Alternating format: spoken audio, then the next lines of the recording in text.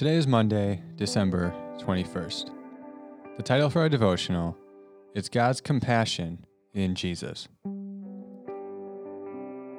The compassion of God is a primary aspect of God's character. In fact, it is the first characteristic of God mentioned in his self-description in Exodus 34:6. Exodus 34:6 says, the Lord, the compassionate and gracious God." He goes on to describe more of who he is. But compassion is listed first among God's characteristics, which means it is highlighted and emphasized. God's compassion can be seen throughout the Old Testament in his constant faithfulness to the people of Israel, in spite of their sin. Jesus then picks up the mantle and demonstrates the compassion of Yahweh to those in need. The word for compassion, which we'll look at tomorrow, occurs in some of the most notable stories from the life of Jesus. To list a few, the feeding of the 5,000 in Mark 6:34, the parable of the unforgiving servant in Matthew 18, the leper who came too close to Jesus in Mark 1, the parable of the Good Samaritan in Luke 10, the parable of the prodigal son in Luke 15, the healing of 2 blind men from Matthew 20, the raising of the widow's son in Luke 7. This compassion of God in Jesus was certainly a hallmark of his ministry. Jesus wasn't a stoic, distant, aloof leader. Instead, he was empathetic. He himself felt the pain of those who were suffering all around him. The gospel writers highlight the compassion of Jesus to clearly demonstrate that he carries the same character as God. This brings us to the incarnation. Jesus, as God in flesh, has the same character as God the Father. He has compassion as the Father has compassion. As we seek to live incarnationally as Jesus was incarnated, we must then live with the compassion of God and Jesus.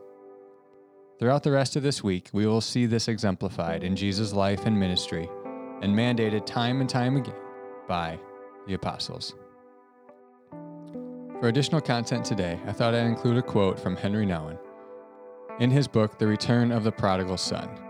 I found this quote first in Skye Jethani's devotional called With God Daily, which I strongly encourage you to check out.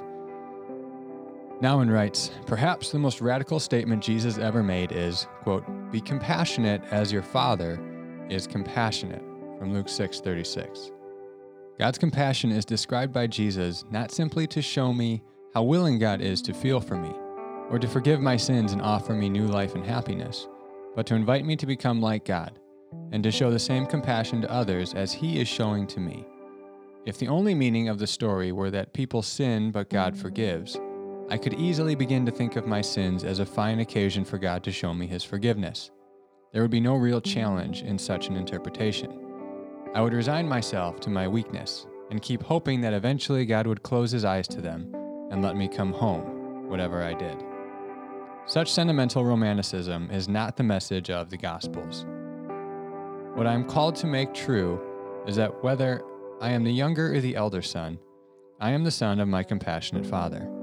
I am an heir, indeed. As son and heir, I am to become successor. I am destined to step into my Father's place and offer to others the same compassion that he has offered me. Being in the Father's house requires that I make the Father's life my own and become transformed into his image." Today, I'd invite you to spend some time reflecting on what characteristics of God you tend to highlight and emphasize in your own thinking and in your conversations about God. How you think about God's character towards you and how you talk about him to others may not be the same, by the way. Do you emphasize his wrath, his holiness, his love, or his grace? All are characteristics of him. But the first thing you think about when you think of someone says a lot about how you view them. Let's view God the way he wants to be viewed, compassionate and gracious first.